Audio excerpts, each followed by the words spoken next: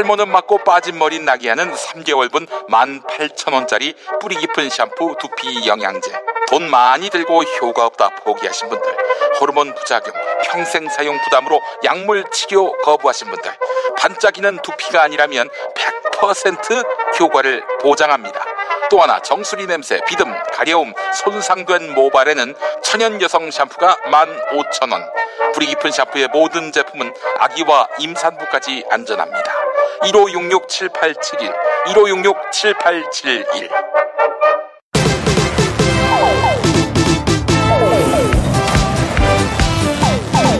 관훈라이트클럽으로 오신 여러분 환영합니다. 반갑습니다. 반갑습니다. 세상에. 예, 오늘 아주 특집으로 준비했습니다. 네, 특집이요? 삼일운동. 아니, 3.1혁명 100주년 기념으로 저희가 준비를 했습니다. 아, 네. 정말 우리 생애 100주년이 온다는 것은 영예입니다. 네, 예. 맞습니다. 그래서 최고의 3.1혁명 전문가 한분 모셨습니다. 우리 춘천교대 김정인 교수님 어서 오십시오. 반갑습니다. 안녕하세요. 시작부터 좀 딴지거는 것 같은데 예. 저는 3.1운동주의자입니다.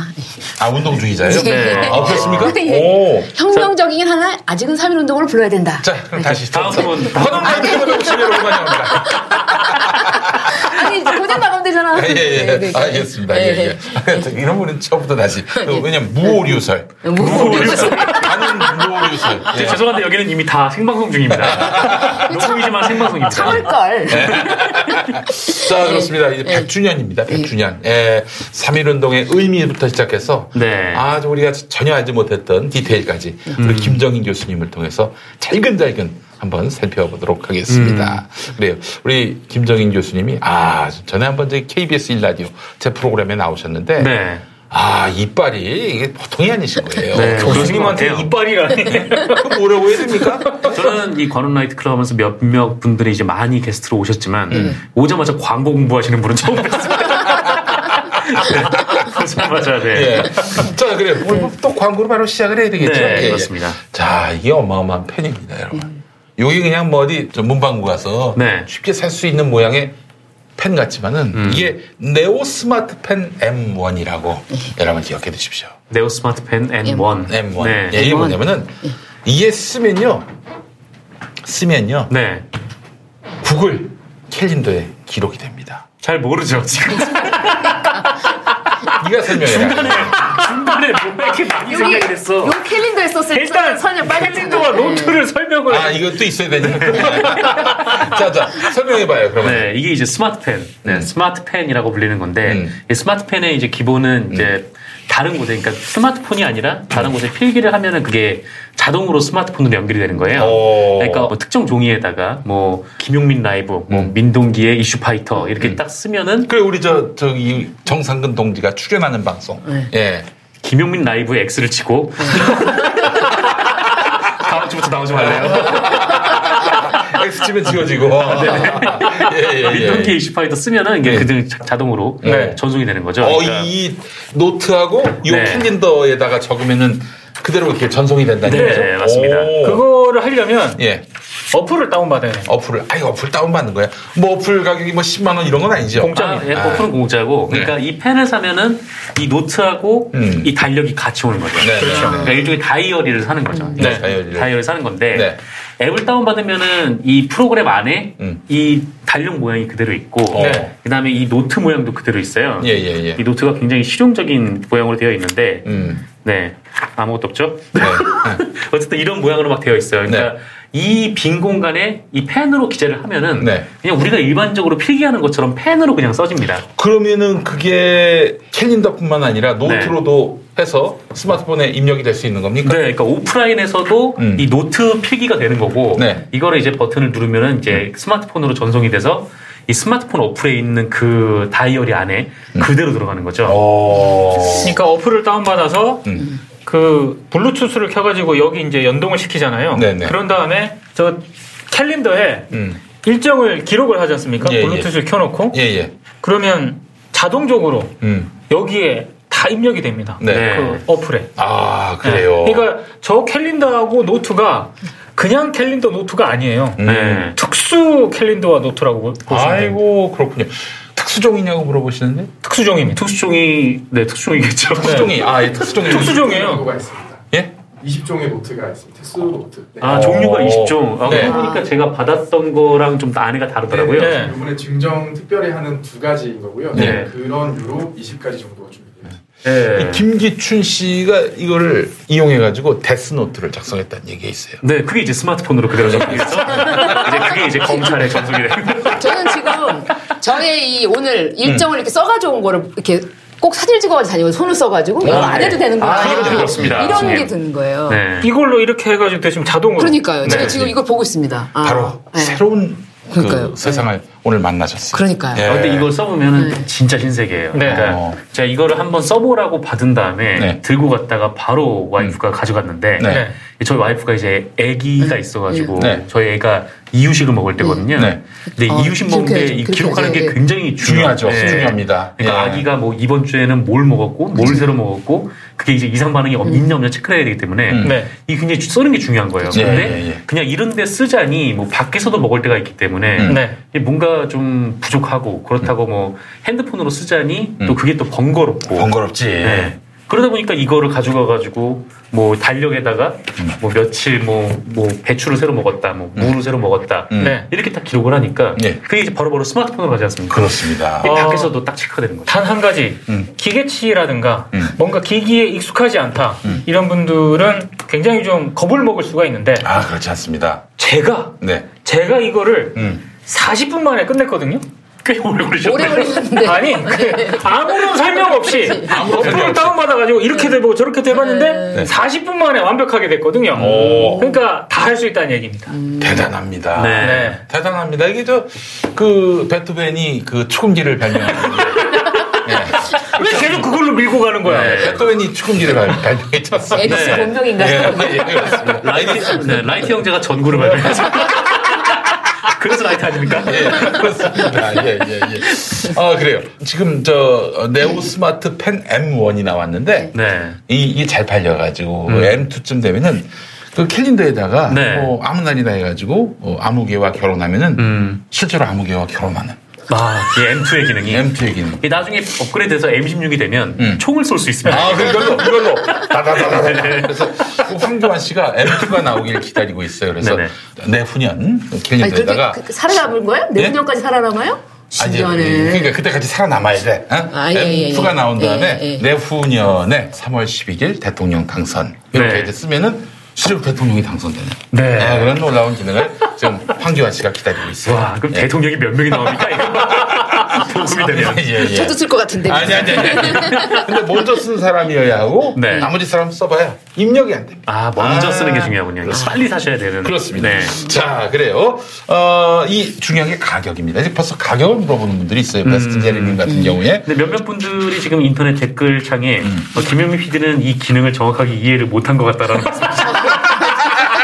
정확하게 파악을 이게 왜냐하면 저하고 정상근 선수랑 한번 사용을 해봤거든요. 전혀 사용을 안 해본 티가 납니다. 광고는 사용을 안 해본 사람이 잘합니다. 그건 맞습니다. 사용한 사람들은 그 한계를 알기 때문에 너무 좋은 광고를 할 수가 없어요. 광고는 기본적으로 구라의 예술입니다. 맞습니다. 이 사용하다 보니까 너무 좋은 게 많아가지고 설명하려고 하는데 이 말이 안 나와요. 이걸 진짜 한번 경험을 한 사람은 신문물을 경험한 듯한 그런 묘한 느낌을 가집니다. 그렇습니다. 자, 이 가격 물어보는 분들이 있는데 판매정가 13만 8천 원. 13만 8천 원. 그렇습니다. 싸네요. 판매정가가 그런데 김용민닷컴은 9만 9천 원으로 보시고. 10만 원이 안 됩니까 이게? 또 이렇게 해서 가격 파괴를 선도하게 됐습니다. 여러분, 김용민닷컴 가면 9만 9천 원에 살 수 있어요. 딴 데선 13만 8천 원 가야 살 수 있는 건데. 뭐 물론 이제 소셜 커머스 쿠팡에서 최저가로 나온 게 11만 9천 원이야. 이거보다 2천 원 더 쌉니다. 그래요? 2만 원 더 싸답니다. 아직 김윤 PD는 정확하게 지금 2만 원이었어요? 2만 원이 더 싸다. 9만 원에서 9만 9천 원이니까 2만 원이 더 싼 거지. 그럼 2만 원이나 더 써요? 야, 이걸 노린 거야. 사람들이 2만 원을 기억할 거 아니야. 역시 안 써봐야 광고라는 거지. 모르니까 인간들이에요. 지금 누구 앞에서 지도를 해? 이게 9만 9천 원이니까 정말 사람은 뻔뻔하고 봐야 돼. 저는 이게 9만 9천 원이니까 이 다이어리를 사서 방송을 하면서 김효민 PD의 욕을 다 기록을 할 생각입니다.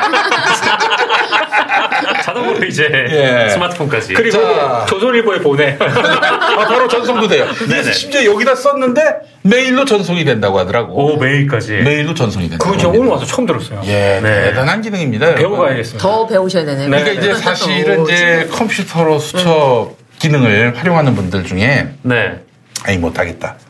많은 분들이 많은데 이제 수첩과 함께 스마트폰을 연동할 수 있는 그런 놀라운 기술이 이제 이 안에 집약이 된 겁니다. 그렇죠. 놀랍지 않습니까? 네. 자, 그렇습니다. 요 수첩하고 캘린더하고 스마트펜 요 세 가지 해서 김용민닷컴에서 99,000원에 모십니다. 예, 일반 판매정가보다 거의 4만 원 싸게. 예. 난리가 났네요. 진짜 싸네요. 이모지조님이 쓰려면 다이어리가 있어야 하냐고. 그렇습니다. 있어요.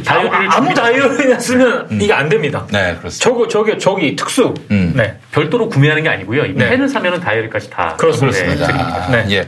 그래서 99,000원에 모시고 있습니다. 김용민닷컴 가시면 구매하실 수 있습니다. 그래요. 노트 같은 거는 따로 추가로 별도로 구매하실 수가 있고. 그래. 99,000원에 요거하고 요거 다 주지만은 나중에 이거하고 이것만 또 구매한다 그럴 때는 구매하실 수 있다. 그런 종류가 20가지가 있고 20가지가. 저희가 지금 다이어리 그 플래너 제품은 19년도형이 다 이제 매진이 돼서 없는데 2020년도에 나오면 그것도 구글 캘린더 연동이 되는. 그래요. 19년도는 벌써 다 팔렸나요? 네, 완료돼서. 와. 인기가 있는 상품 같네요. 현재 상품이에요. 앞으로 뭐 또 더 개발하실 게 있어요? 이걸로? 계속 이제 좀 사용성이 좋은 기능성 노트들을 좀 많이 만들 예정입니다. 그래요. 조금 드리고 싶은 얘기는 스마트폰을 안 켜놔도 그 오프라인에서 필기하신 게 앱을 키면은 데이터가 너무 다시 한번 이거 마이크 안 타고 들어왔으니까 그 지금 스마트폰이 꺼진 상황에서 이거 하면은 스마트폰이 꺼진 상황에서 이거를 작성을 하면은 이게 그럼 지금은 스마트폰이 꺼진 상황이니까 입력이 안 되겠거니 하고 걱정하실 필요가 없습니다. 네. 나중에 다 들어가요. 네. 다 들어갑니다. 그렇습니다. 자, 여러분들 이쯤 되면 사야지. 사야죠. 이렇게까지 설명을 했는데 안 사면은 이건 인간이 아닙니다. 네. 그래. 그 태극기 부대라고 말할 수밖에 없어요. 네. 구매하시기 바라겠습니다. 레드히어님이 직접 출연해서 설명하시라고. 그래요. 또 뭐 좀 아쉬운 거 있습니까? 설명. 너무 많은데요. 메일로 공유하는 기능은 뭔가 좀 간편한 액션으로 하는 거고 그 스마트폰 안에서는 그 공유 기능을 누르시면 핸드폰에 있는 각 플랫폼으로 공유하는 건 기본적으로 제공이 되고 있고요. 뭐 간단한 편집이나 녹음 필기 이런 것들 지원하고 있습니다. 얘기해봐. 전혀 모르고 있죠, 지금. 상품 페이지. 자세한 건 상품 페이지. 근데 기능이 뭔가 굉장히 다양하게 많다. 아직 저 단계까지는 지금 저희가 설명한 건 더 빙산의 일각입니다. 그렇죠. 빙산의 일각인데요. 또 이 페이지 오시면은 소상히 다양한 기능, 신박한 기능들을 알 수 있습니다. 입학 선물. 입학 선물. 그러네. 그렇죠. 졸업 선물도 괜찮지 않습니까? 예, 졸업 선물. 졸업식 안 끝났습니다. 그렇죠. 예. 졸업 선물. 주변에 이제 임산부나 아기를 낳은 사람이 있으면 그렇지. 진짜 좋아요, 이거. 그래요. 네, 기록하기에. 그렇군요. 육아일기 쓰기 좋겠어요. 네. 용디 모르는 거 너무 티나요. 아니 근데 이 확실한 거는 이 특수 용지에다가 기록했을 때 이게 스마트폰에 공유가 된다는 거죠. 그렇죠. 그대로 간다는 이런 거죠. 거. 이건 뭐 알고 있어요. 여러분 몰랐잖아. 난 알고 있었어. 굉장히 좋죠. 이게 기명한 비망록이 여기에 쓰여졌다면 그렇죠. 이렇게 힘들게 얻을 필요가 없었습니다. 간단한 방법으로 공유할 수가 있기 때문에. 자, 그래요. 사실 이제 노트 필기나 이런 걸로 해서 메모하시는 습관이 있는 분들한테 이걸 스마트폰과 접목시킬 수 있는 훌륭한 기술이 개발이 됐습니다. 네, 그렇습니다. 자, 여러분들 빨리 사. 빨리 사. 아니 이걸 다 보고 끝난 다음에 사야지. 지금 사라고 하면 되는 거예요. 그런가요? 아니 저기 멀티창을 띄워가지고 김용민닷컴 하나 또 띄워가지고 구매를 하시면 감사하겠습니다. 그리고 굉장히 좋은 네오 스마트펜 M1 네오 스마트펜 M1입니다. 종이에 쓴 글이나 그림을 바로 디지털화해서 저장시켜주는 펜과 노트. 사실은 우리가 컴퓨터로 키보드로 마우스로 입력하면은 이게 다 구현이 된다고 생각하지만은 실제로 노트할 때 뭐 그림을 그린다든지 뭘 묘사를 한다든지 한계가 있어요. 이거를 특수 노트에다가 기록을 해서 스마트폰으로 옮겨 보십시오. 여러분들의 모든 생각과 철학을 그대로 스마트폰으로 옮길 수 있습니다. 네, 그렇습니다. 이건 특혜예요, 특혜. 예, 김용민닷컴을 구매하시는 분들께는 가격 특혜까지. 예, 그렇습니다. 레디언님께서 2개 구매하시겠다라는 2개? 네. 겨우 2개? 2개면 자녀가 2분이래요. 자녀가 또 네. 하나 더 나. 위험한데. 교수님 도와주세요. 그러니까 혼내야 될 것 같은데. 예. 자, 알겠습니다. 13만 8천 원이 판매 정가인데 9만 9천 원에 판매하고 있습니다. 자, 무료 배송은 물론이고 거기에 또 추가 증정품까지 250페이지 분량의 요거를 주신다는 거죠. 네네. 그리고 요 캘린더까지 준다는 겁니다. 자, 김용민닷컴에서 구매할 때 이런 혜택이 있다는 점 기억하시고요. 많은 구매 바라겠습니다. 다이어트도 건강도 맛도 포기할 수 없다. 비타샵 그린 스무디 다이어트. 성공적인 체중 조절의 열쇠는 식사법과 운동입니다. 이제 하루 한두 끼 비타샵 그린 스무디 다이어트로 바꿔 드세요. 비타샵 그린 스무디 다이어트는 동결 건조한 수십 가지 국내산 채소 곡물과 3가지 단백질, 비타민, 미네랄, 식이섬유로 만든 맛있고 건강한 체중 조절용 조제식품입니다. 152-6648 혹은 비타샵을 검색해주세요. 자, 김정인 교수님. 네. 감사합니다. 저 검색을 해봤는데. 네. 유관순 누나에 대해서 좀 한번 논란이 된 적이 있었던 모양이죠? 좀 재밌는 일이 있었죠. 무슨 일이에요? 제 유관순에 대해서 제가 이제 학회에서, 유관순을 이제 해방 이후에 네. 그 이화 나온 그 김한랑 같은 모윤숙 같은 네. 친일파들이 이제 유관순을 부각시켜서 네. 있다는 얘기를 이제 제 후배가 논문을 썼어요. 예, 예. 그걸 이제 인용을 해줬죠. 네. 근데 그게 이제 그 신문으로 가니까 네. 이렇게 되더라고요. 네. 친일파가 조작한 영웅이라고 했다. 근데 제가 사실 삼일운동 전공자인데 네. 유관순에 대해서 모를 리도 없고 그렇죠. 누구보다 많이 하는데 네. 그래서 막 그때 이제 그 논란이 됐을 때 제가 이걸 어떻게 대응을 할까 고민하다가 예. 근데 아무래도 후손들이 상처를 입었잖아요. 그렇죠. 어쨌든 그게 신문에 나가면은. 근데 예. 저는 그게 아니라고 가서 말씀을 드리는 게 더 상처를 입을 것 같고. 어쨌든 제 입에서 유관순 새 이름자는 나갔으니까. 예. 그 발달의 1%도 제가 제공한 거라 생각하고 죄송하다고. 그 노인분들인데 왔다 갔다 하시면서 그러시는 게 그리고 또 진실은 언젠가 밝혀지지 않겠습니까? 예. 그러니까 제가 역사학자인데. 그때 좀 그런 일로 곤혹스럽더라도. 어떤 신문이 그런 말도 안 되는 차포 다 떼고 완전히 논의를. 어딜까요? 한번 말해보세요. 조선일보! 쏘야! 아니, 요즘 조선일보 때문에 많이 나와. 저널리즘 토크쇼에도 막 이렇게 나오고. 네. 아이고. 얼굴이 나는 정월 대보름인 줄 알았어요. 저널리즘 토크쇼 제의에서. 아니, 근데 교수님. 이제 한번 좀 그 내용을 좀 다시 한번 정리해 보면은 유관순 누님은 훌륭한 분 아닙니까? 그렇죠. 훌륭한 분이고 정말 우리가 사표로 삼아야 될 독립운동에 아주 정말 얼굴과도 같은 분이고 물론 수많은 이름 없는 민중들의 그런 정말 동참과 또 고난이 있었기 때문에 삼일운동이 빛나는 건데 네. 우리 유관순 누님에 대해서 김환란, 모윤숙 이 두 사람은 아주 대표적인 친일파들 아닙니까? 심지어 정신대 가자 또 거기 가서 봉사하자 이랬던 사람 아니에요? 한 사람 더 있어 박인덕이라고. 박인덕이라고. 박인덕은 제가 듣보라서 아는 사람으로. 김환란, 모윤숙이 그런데 왜 유관순을 이용했다는 겁니까? 그러니까는 그 친구의 그 결론은 해방 이후에 이제 유관순이 이제 일제시대 때는 알려진 인물이 아니었고.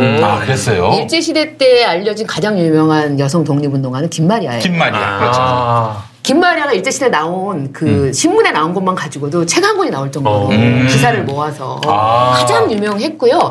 해방 후에도 김마리아는 많은 사람들이 알고 있었고, 그 다음에 70년대 학번 이전, 그러니까 60년대까지 교과서에 나와서 김마리아 잘 아는데, 저같이 70년대부터 초등학교를 다닌 사람들은 김마리아 모르는 거예요. 그러니까 언젠가 김마리아가 지워진 거죠, 사실. 그렇게 됐고, 그 다음에 유관순은 그러니까 처음에 발견될 때는 해방 후에 발견될 때는 좀 의미가 있었어요. 왜냐하면은 그 해방 후에 발견될 때는 교과서에 넣으려고 한국의 잔다르크를 찾아야 되겠다 이런 생각을 가지고 사람들이 찾아서 교과서에 넣고 되게 관심이 있었고 또 46년, 47년 3.1절 때 좌우가 충돌해가지고 47년에 16명이 죽었어요. 근데 굉장히 굉장히 온 민족이 기뻐해야 될 날인데 네. 갈라졌으니까 그렇죠, 너무 슬프잖아요. 그렇죠. 네. 그래서 47년도에 이제 2월 달에 본격적으로 이제 유관순이 알려지는데 46년부터 알려졌지만 네. 그 유관순을 48년에 기리기 시작한 거예요. 왜냐하면 그 영화 유관순이 나왔는데 네. 그걸 찍은 방우석이라는 제작자가 뭐라고 얘기했냐면 남북의 갈등을 끊어내고 민족 통합을 위해서 내가 이 영화를 만들었다. 그러니까 그렇죠. 자아도 아니고 우도 아니고 어떤 희생을 대표하는 3.1운동이 희생을 대표하는 유관순을 통해서 말하자면 우리의 그 통일의 영혼을 그래서 약간 민족 통합의 아이콘이었는데요. 그런데 제가 최근에 연구 논문을 썼어요. 제가 한번 조사를 해본 거예요. 근데 그 전에 이제 우리 후배가 쓸 때는 이화여 중에서 이제 여중 고유에서 발굴을 해서 할 때 이제 그런 이제 김한란이나 이제 모현수 이런 사람들 역할을 했고 박인덕 이렇게 역할을 했기 때문에 좀 친일파들이 자기 이대 출신들의 어떤 친일을 좀 숨기기 위해서 유관순을 부각했다 이렇게 논문을 쓴 거예요. 그래서 제가 이게 뭔가 하면은 그 논문을 소개를 했고 실제로 네. 제가 찾아보니까 그 이상의 의미가 있었던 거예요. 후배께서는 근대사 전공자라서 아무래도 자료를 되찾았더라고요. 네. 그게 이제 한마디로 이런 거죠. 김한란과 모현숙이 막 유관순 누님을 띄울 때 그때는 자기들의 친일이 가려지는 거야. 그렇지. 유관순이란 그 위대한 독립운동가를 띄우는 사람이니까 김한란 모현숙도 우리 편이겠거니. 이러면서 그 지난날 막 이화여대생들한테 막 그 정신대로 나가서 이런 대동아 전쟁에 우리가 동참하자 이렇게 했던 이런 자신들의 과오를 지우기 위해서 유관순을 방패 삼는 거죠. 그런데 이제 일반 사람들은 오히려 이제 그 사람들을 그렇게 이용했고 네. 정치적으로는. 근데 일반 분들한테는 정말 그 3.1운동의 어떤 희생 정신을 상징하는 인물이잖아요. 그리고 네. 말씀드린 대로 민족 통합의 아이콘이기도 했고 그런 의미에서 사람들한테 굉장히 널리 알려지고 존경을 받았는데 그걸 다시 이제 말하자면 이제 자기들 정치적인 어떤 행보를 위해서 이제 말하자면은 활용한다고 하나 이런 점들이 있게 되면서 네. 오히려 김마리아는 사라지고 유관순만 남아서 요즘 그런 얘기들을 해요. 여성 독립운동가를 발굴한다 그러면 다들 있는 사람도 쥐었으면서 무슨 발굴이야 이런 얘기를 이제 자조적으로 하죠. 예, 예. 그래요. 근데 이렇게 지금 좋은 말씀을 하고 계신데 우리 지금 시청자분들은 교수님 송은이 닮았다. 그렇죠. 근데 이쁘다고 이 사람들이 지금 어머니는 옛날에 얼마 전까지만 해도 이선희 닮았다는 얘기를 네. 근데 이선희보다 송은이 씨가 젊잖아요. 그렇죠. 기분이 좋아요. 송은이 씨가 요즘 돈을 많이 법니다. 그럼요. 교수님 더 좋으시죠? 이선희 씨하고 저는 나이가 비슷하거든요. 그래요? 알겠습니다. 송은이 씨라고 하는 게 훨씬 좋죠. 네, 알겠습니다. 자, 그렇게 이제 예전에 또 박정희가 막 이순신 성웅화를 했었어요. 네. 그렇죠. 그 이유도 마찬가지로 이순신이라는 외적을 무찌른 이런 위대한 성웅, 성웅이라고 불릴 수 있는 그분을 앞세우면은 자신의 어떤 만주군관학교에서의 그 친일군인으로서의 이력 이런 것들이 또 이제 가려지는 그런 측면이 있거든요. 그렇죠. 그래서 이렇게 독립운동가들을 앞세워가지고 자기들의 친일을 은폐하려던 이런 자들 정말 추태입니다. 친일을 한 사람들의 평생의 트라우마죠, 그게. 어떻게든 자기 그거를 가려보고 싶은 마음이 있었을 것 같아요. 그런 마음으로 역사적 인물을 끌어와서 이제 영웅화를 시키는 방법으로 했던 거죠. 그렇습니다. 그래요. 오늘 아주 흥미진진하지 않겠습니까? 그렇습니다. 3.1운동 100년. 100년을 맞아서 우리 김정인 교수님 모시고 그 이야기를 한번 나눠보려고 하는데 교수님, 3.1운동. 어떻게 3.1운동을 전공하게 되셨어요? 제가 이제 독립운동, 원래는 천도교라고 하는 그 종교의 민족운동을 전공했었는데, 그 다음에는 제가 이제 그 민주주의적 관점에서 우리나라 역사 근현대사를 봐야 한다. 너무 이렇게 외세에 시달렸던 그런 관점에서 역사를 보는 건 우울하다라는 제 친구의 말도 있었는데요. 그래서 좀 민주주의적인 친구가 혹시 김숙 씨는 아니시고? 친구가 아니죠. 말해줘요? 홍성태라는 사회학자인데요. 홍성태 저한테 어느 날 갑자기 전화해서 야, 역사를 좀 밝게 볼 수 없니? 막 그래서 제가 그래서 나도 그렇게 생각해라고 했는데 어떻게 볼지를 막 고민하다가 민주주의적 관점에서 역사를 한번 재해석해보자라고 생각했어요. 근데 그게 잘 안 되더라고요. 왜냐면 워낙 민족주의에 쩔어 있었으니까 저도 그 꿈이 있다가 정말 어느 순간에 제가 이제 참여연대에서 오랫동안 제가 창립회원이거든요. 그래서 이제 다 떠났죠. 박원순 지장님도 떠나고 김기식도 다 떠났는데 나도 떠났습니다. 여기 김용민 씨도 떠났습니다. 떠난 거 아니야? 저 뭘 했어요? 안 했어 아무것도 참여연대에서? 참여연대 회원 계속 후원회원으로 하시고. 이거 지금 내 여기 이름이 있는 이유가 참여연대 계실 후원회원으로 남아 있습니다. 어느 순간에 이제 이 참여연대 있으면서 민주주의적인 눈으로 역사가 읽히기 시작하더라고요. 그때 진짜 신기했어요. 네.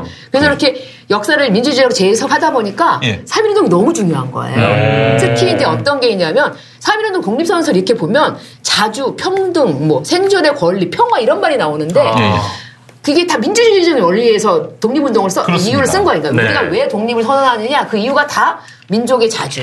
이게 다 원래 민주주의의 원리잖아요. 깜짝 놀란 거예요.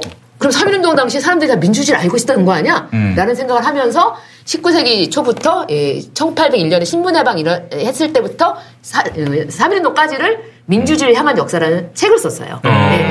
그 책을 쓰고 난 다음에 다시 19년부터 48년까지를 약간 그러니까 45년이 아니고 48년까지 해가지고 민주주의 관점에서 독립운동을 해석한 거예요. 우리나라 독립운동이 비폭력이었고 연대의 정신이 있었고 평화의 정신을 추구했고 이건데 그 기점이 딱 3.1운동이잖아요. 그래서 3.1운동 너무 중요하다는 생각이 들었고 3.1운동을 이해하는 게 우리 근현대사 연구에서 너무 중요하다고 생각을 해서 계속 공부하고 이제 팠는데 100년이나 지금도 매일 그 3.1운동을 전공하는 후배랑 팩트 체크를 하고 있어요.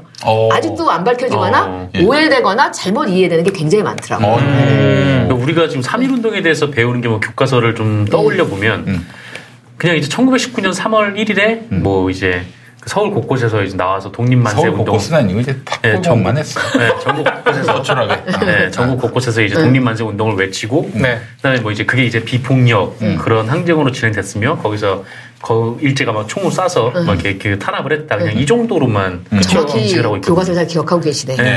공부 열심히 하셨나 봐요. 그래서 이제 역사적으로 잘 모릅니다. 근데 교수님, 우리가 잘못 알고 있는 3.1운동은 뭐가 있어요? 그러니까 잘못 알고 있다기보다는 참 이게 분단이 짙게 있는 게 뭐냐면 3월 1일 날 서울을 비롯해서 7개 도시에서 일어났는데 7개 도시. 그 7개 도시 서울, 부산, 대구, 광주. 그럴 것 같죠? 근데 평양, 진남포, 안주. 어딜까요? 무슨 도? 평안남도. 평안남도. 선천, 의주. 평안북도. 그다음에 원산, 함경, 남도. 이제 통일시대 대비해서 다 외우셔야 되는데. 그 지역에서 일어났습니다. 그럼 서울하고 다 이북? 거기다가 만세 시위는 안 하고 해주에서는 황해도 해주에서는 독립선언식만 했고요. 개성에서는 남성분들이 예배당에 숨겨놓은 거를 우리 어윤이 권혜라 이 두 기독교 여성이 꺼내서 3월 1일에 배포를 했죠. 특징이 뭐냐면 그까지 다 합쳐서 9개 중에 8개가 다 북한 지역인 거예요. 오늘날에. 근데 그게 북한에 다 있다고 그러면은 아무래도 남한이 좀 초라하니까 그걸 잘 가르치지 않은 거네요. 아니 우리 국사책에서 그렇게 안 배웠지. 북한에서 3.1운동이 있었는지도 몰랐지.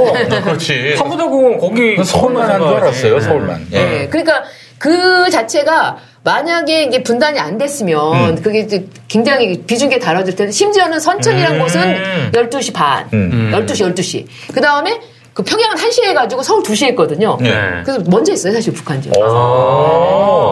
그래서 이제 그런 것들을 보면서 제가 이게 분단이 됐으니까 그냥 우리가 서울에서만 한 줄 알지만 사실은 그러고 난 다음에 첫 번째 한 2주 동안은 3월 1일부터 한 14일까지는 거의 70% 이상이 북쪽 지방에서 일어나다가 중순을 넘어서면서 이제 남쪽으로 내려와요. 그래서 이제 중부지방, 남부지방으로 확산이 되는 동안 저쪽은 좀 쉬어요, 북쪽은. 그러다가 3월 말이 되면 이쪽 정신을 차리고 북쪽도 남쪽은 점점 확산이 됐잖아요.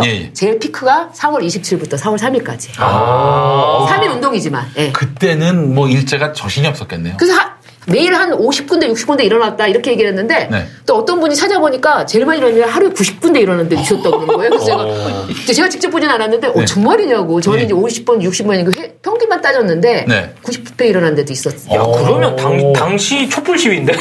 그게 4월 1일이고 그날이 바로 유관순이 아우네 장터에서 만세 부른 날이에요. 그날 유관순의 오빠인 유우석은 공주에서 똑같은 날 만세 시위를 불러서 둘 다 잡혀가죠. 공주. 그렇죠. 야, 그러면 이게 3.1운동이라는 게 그냥 교과서 한 페이지로 끝낼 수 있는 그런 얘기가 아니었네요. 그렇죠. 그러니까 3월 1일만 한 줄 아는데 그렇지 않아? 이게 한 뭐 6월까지 가지 않았습니까? 저희끼리도 앉아서 이번에 100년 됐는데 우리가 마지막 시위를 한번 우리가 그렇게 얘기해보자. 역사학자끼리 앉아서 진지하게 얘기해서 아직 공개하면 안 되는데 공개하면 7월 초에 서울의 서대문 형무소 주변에서 시위가 일어나요. 그래요? 그거를 1919년. 7월 초에 그거 7월 3일에 그거를 마지막 시위로 하자. 이게 끝을 정한 적이 없는 거예요. 우리 저희가 역사학에 한 번도 한번 정해볼까라고 얘기하고 이제 그 전공하는 후배가 그렇게 그 논문을 썼죠. 그러니까 보통은 한 4월 중순 넘어가면 거의 사라지긴 하지만 4월 15일 날 또 제암리 사건이 있었거든요. 그렇죠. 근데 뭐 제암리 사건 때문은 아니지만 거의 이제 일본 본토에서 군대가 4월 초에 들어오니까 그들이 이렇게 이제 가라앉으면서 가는데 그게 7월까지 가게 되는 게 1월 달에 파리강화회라는 게 열리거든요. 그 다음에 이제 6월 초에 끝나요. 근데 1월 18일 날 파리강화회 열렸을 때 그때부터 이제 준비해서 사실상 파리 강화회가 끝날 때까지 한 거예요. 이건 무슨 얘기냐면 나라 잃었기 때문에 국제 정세에 엄청나게 예민한 거죠. 한국 사람들 지금보다 훨씬 국제 정세에 예민해서 거예요. 저는 지금 도저히 이해할 수 없는 게 뭐냐. 왜 포탈에 해외 소식이 없느냐 나는 국제 소식이 없다 우리나라는. 그래서 일제 시대보다 더 좁게 살고 있다 우리가 이렇게 생각하죠. 먹는 아이스크림이 아닙니다. 바르는 아이스크림 크림입니다.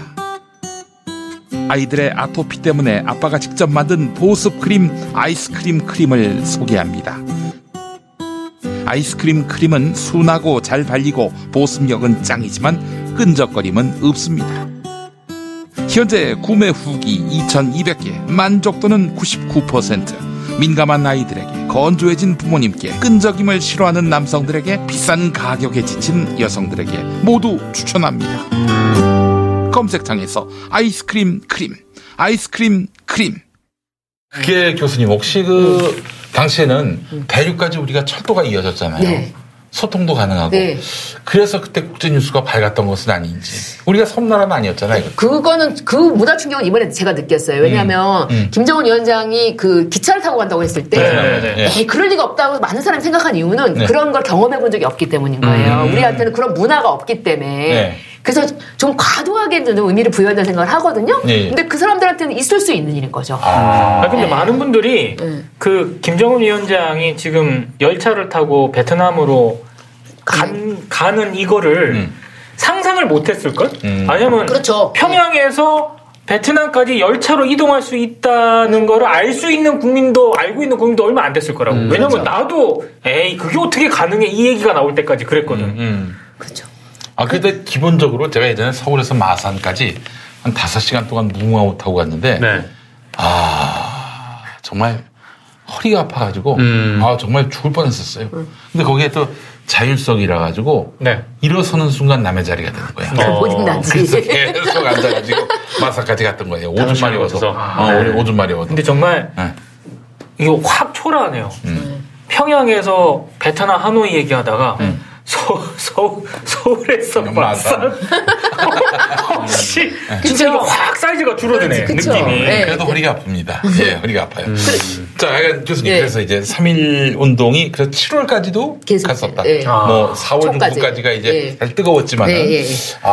근데 이게 사실은 3일 운동이 논의된 시점은 1919년 새 벽두, 김인현 새 벽두부터 아니었습니까? 그러니까 1차 세계대전이 끝난 다음에 1차 세계대전이 가고면서 이제 본격적으로 우리의 어떤 독립의지를 세계에 어떻게 표현할까 막 고민들을 하잖아요. 근데 이제 이게 지금하고 또 다른 게 아까 저 열차 얘기하다 보면 계속 그러는데 그때는 국내외가 정말 긴밀하게 이 상하이에 있었던 영훈영은 신한청년단을 만들어서 그 청년단에서 김길식을 파리강화에 보내거든요. 우리의 독립의지를 알리기 위해서. 그 신한청년단에서 만든 은행이 신한은행이라는 얘기야. 거기서 베낀 거 아닐까요? 그죠? 이런 거 받아주지 마세요. 교수님 이런 거 그냥 패스하고 가셔야 돼요. 받아주지 마세요. 그래서 은행 갑자기 그러니까는 100년은행이라는 좋은 은행 옛날 생각이 나네요. 제 친구가 그거 만들 때 제가 옆에서 야 100년이야 또 그랬더니 바로 옆에서 100년은행 만들었다는. 진짜요? 제가 괜찮아요. 원래 제가 지적 성과를 갖고 있다고. 교수님 말려드셨어 지금. 그런데 하여튼 해외에서 그런 운동을 하고 그다음에 이제 28 독립선언서를 준비했던 도쿄 유학생들이 1월 달에 송계백을 보내요, 국내에. 그래서 이제 이 소식을 알리죠. 그다음에 상하이에서 신한청년단 만들어서 김규식을 보낸 여운형도 국내 사람들 밀파를 해요. 그래서 소식을 알리면서 이렇게 분위기를 좀 돋구려고 하는 거죠. 그럼 국내에 있는 사람들이 바보가 아니기 때문에 계속 이제 2차 대전이 끝나면서 왜냐하면 10년 뒤 생각해 보세요. 지식인들 할 일이 뭐가 있을 거예요? 정치도 못해, 사회적으로도 집이 아무것도 없어. 뭐 했겠어요, 지식인들이? 아침에 일어나서 신문 보고, 매일신보, 조선동 기간지 보고, 그 다음에 또 일본어 아는 사람 경성일보 보고, 그 다음에 또 일본에 들어오는 오사카 마이니치나 오사카 아사히 신문 보다가 중국부터 들어오는 중국 신문 보다가 이게 하루에가 가지 않았겠습니까? 중국 신문이 왔었어요 서울로. 다 오죠. 그러니까 며칠 만에 오는 거죠. 그러니까 국제 정세를 너무 빠삭하게 알고 있죠 이 사람들이. 그러니까 국내에 있는 사람들이 훨씬 그거 잘 알고 있기 때문에 그거를 어떻게 활용할지 이런 생각을 하고 있었잖아요. 근데 또 외국에서 이렇게 들어오니까 이제 자극을 받으면서 이제 움직이기 시작한 거죠. 그때는 정말 국내외가 없었다고 봐야 될 것 같습니다. 근데 말이죠. 또 궁금한 부분이 뭐냐면은 사실 천도교가 주도했지 않습니까? 3.1운동을. 네. 그런데 나중에 기독교계가 또 합류를 하게 됐는데, 근데 전에 우리 KBS 방송에서도 얘기 나누다가 제가 깜짝 놀란 게 있었는데, 3.1운동이 서울과 이북 지역 곳곳에서 있었는데, 일본의 군경이 전혀 몰랐대요. 지금 어마어마하게 보안이 유지됐던 거예요. 지금이야 사실 뭐 스마트폰도 있고 또 스마트 펜도 있어서 보안을 유지하기는 쉽지 않지만은, 뭐 물론 그래서 그때는 뭐 그게 어려웠다 하더라도 그래도 조선시대 보면은 온갖 반란들은 다 밀고에 의해서 파악이 되는데 어떻게 3.1운동이 거국적인 민중들이 들고 일어나는 이 운동이 아무도 모를 수가 있을까요? 거사가 일어난 다음에야 알았던 거예요. 그렇지, 걔들. 너무 당황해가지고 막 군대 막 출동시키고 첫날부터 그랬어요. 그래서 그 사람도 죽고 3명 죽었어요. 그날 첫날부터 사람이 죽었거든요. 아니 근데 그걸 어떻게 보안을 유지할 수가 있었습니까? 글쎄 뭐 천도교인들이 뭐 준비하고 기독교라고 왔다 갔다 하고 기독교인들이 또 자기네끼리 또 해보려고 하다가 천도교에서 우리 같이 해야 된다 이렇게 주장하니까 또 넘어가. 이 과정들을 잘 보면 들통 않는 게 너무 신기하죠 사실은. 거기다가 독립선언서 인쇄해야 되지. 그 배포 28일날 쫙 했거든 전국에. 그러니까 그래서 3월 1일날 그 7군데도 모두 똑같이 3.1 독립선언서를 읽었다는 거 아니에요. 그것만 굉장히 놀라운 건데 정말 신기한 거죠. 아무도 몰랐다는 게 이게. 근데 저는 그냥 뭐 역사학자가 짐작하면 안 되는데 이런 생각. 일본은 그런 걸 본 적이 없으니까. 일본에서는 이게 없었어요 한 번. 이게 일본이 뭐 농민들 항쟁도 있고 그렇긴 했는데 그 일본은 한국에 와서 자기네들이 굉장히 베풀고 있다고 생각을 하잖아요. 근데 한국인들이 굉장히 불만을 갖고 있다고 생각하는데 베푸는다는 거에 자기 스스로를 위안을 많이 삼았겠죠. 그러니까 사람들이 거기에 반발해서 사실 가장 큰 이유는 민족차별이거든요.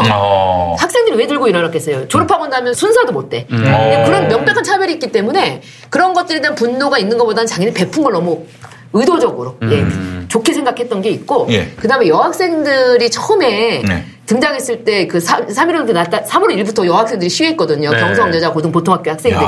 그래가지고 그거 보고 너무 놀라서 기사를 났어요. 여학생들이 시위한다. 그러니까 특히 여학생이 시위하는 것도 그 자체가 충격이었던 거예요. 유관순 사실 여학생이잖아요. 당시에 새로운 어떤 신여성이잖아요. 그렇죠. 그거에 대한 어떤 충격 같은 게 있었던 거 보면 일본이 그 문화적이고 그다음에 자기가 식민지 지배자로서 굉장히 자기한테 스스로 유리하게 해석하고 있었다. 이 상황을. 불만이 있는 건 알지만 에이 뭐 그렇게까지라고 생각하는 그런 안이함이 있었던 거죠. 친일파들만 만나서 그런 거 아닙니까?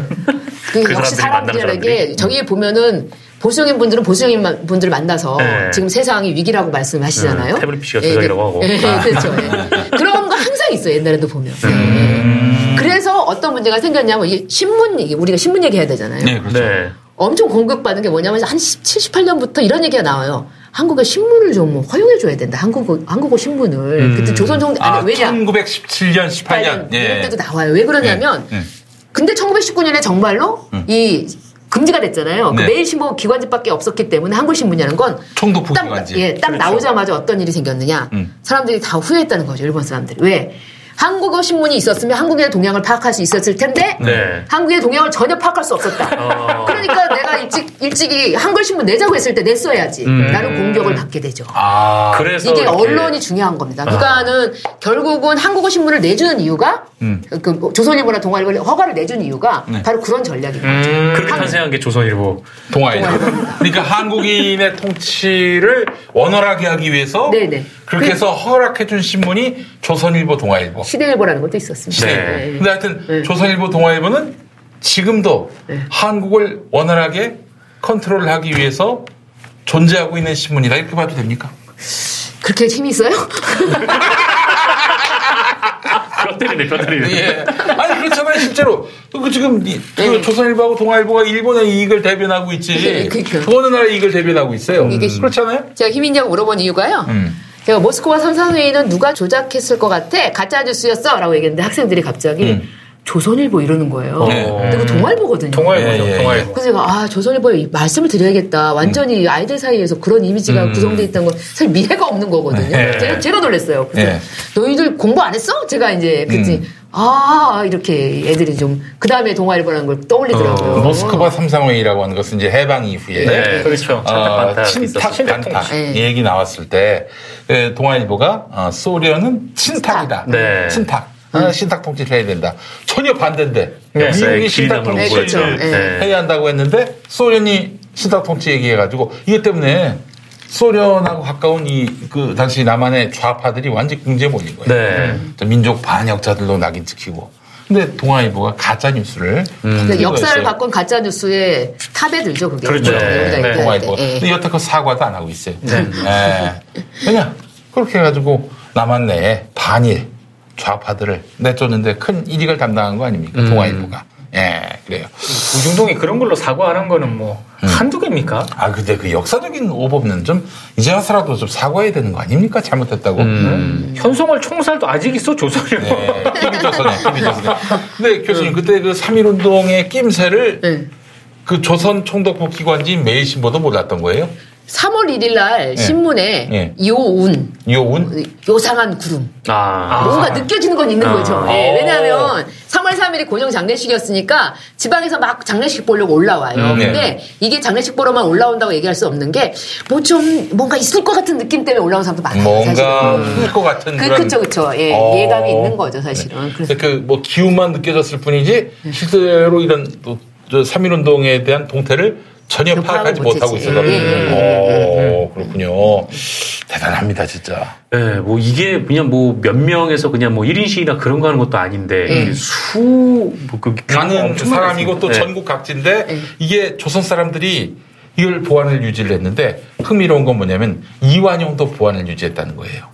그 얘기도 좀 해주시죠, 교수님. 저는 그 얘기를, 다 믿지 않아서 그렇긴 한데 이완용을 만난 것 같아요. 손병이. 그래요? 그랬는데 손병이 전기에 나오는 얘기예요. 만났는데 그 두 가지 설이 있어요. 하나는 손병이가 이완용을 만나서 얘기했는데 이완용이 거절했다. 그리고 조선 총독부 관리들한테 얘기했으나 조선 총독부 관리들이 무시했다는 설과 이완용이 알고도 가만히 있었다는 두 가지 설이 있습니다. 이게 이제 뭐냐면은 손병이가 그 이완용을 찾아갑니다. 뭐 때문에 찾아갔죠? 독립선언서 같이 하자고 찾아갔죠. 이완용한테. 왜냐하면 당시에는 유림한테도 찾아가고 다 찾아갔습니다. 그 당시 그 일제시기 전에 관료였던 고위 관료들한테 다 찾아갔기 때문에 이완용부터 찾아간 거예요. 이완용을 왜 찾아가요, 근데? 근데 그게 그분들의 그 뜻을 우리가 어떻게 하겠습니까? 근데 손병이가 좀 뭐 그런 말을 했다는 설이 있어요. 당신이 그 매국노라는 비난을 많이 듣고 있다. 그런 소문이 있다. 매국노라는 그 이미지를 좀 털어야 되지 않겠느냐. 이미지 세탁. 그래서 3.1운동에 좀 동참하라. 이렇게 손병희 선생이 얘기했다는 거예요. 아니 근데 그 찾아간 즉시 그거는 어차피 탈로가 날 가능성이 높고 이완용이 어떤 인간입니까? 당연히 그거는 요새 말로 찌르죠.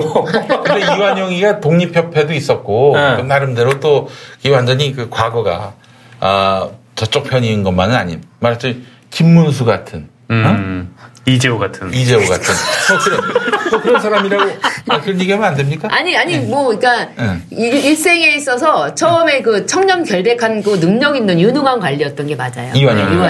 그러니까 을사조약 전후한 시기서부터 사람이 달라지기 시작하는 건데 정말 뭐라고 설명할 수가 없는 거죠, 사실은. 근데 그런 사람을 저도 이제 정치인에서 보면서 야, 저런 사람이 옛날에 있는 건 아니구나 생각을 하죠. 김진태도 학창 시절에는 되게 조용한 학생이었다고. 조용한 학생은 치지 않지. 이걸 했어. 이제 예전에 그 이재호 형님이 중앙대 출신들한테 얘기 들어보니까 어마어마한 선동꾼이었대요. 막 80년대 그 학생운동할 때 그럴 때 도서관 들어가서 공부한 애들은 진짜 나경원 같은 사람들 아닙니까? 혁신범들이야. 들어가서 무슨 데모를 하니? 우리의 어떤 일시대 영달이 중요하죠. 들어간 애들인데 근데 이재호 선배가 딱 들어가가지고 도서관에 있는 학생들을 딱 선동을 했대요. 다 그냥 나와가지고 돌 던졌다는 거 아니야. 진짜? 선동의 달인.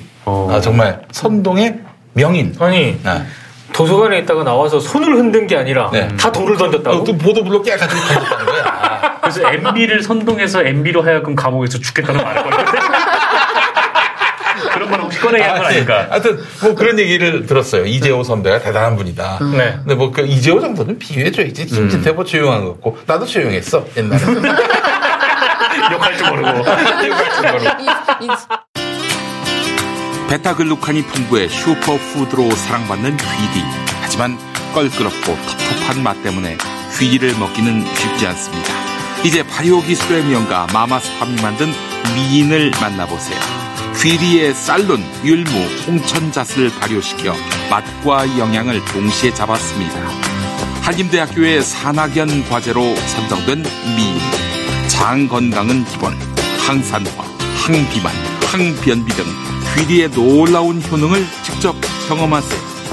검색창에 마마스팜 미.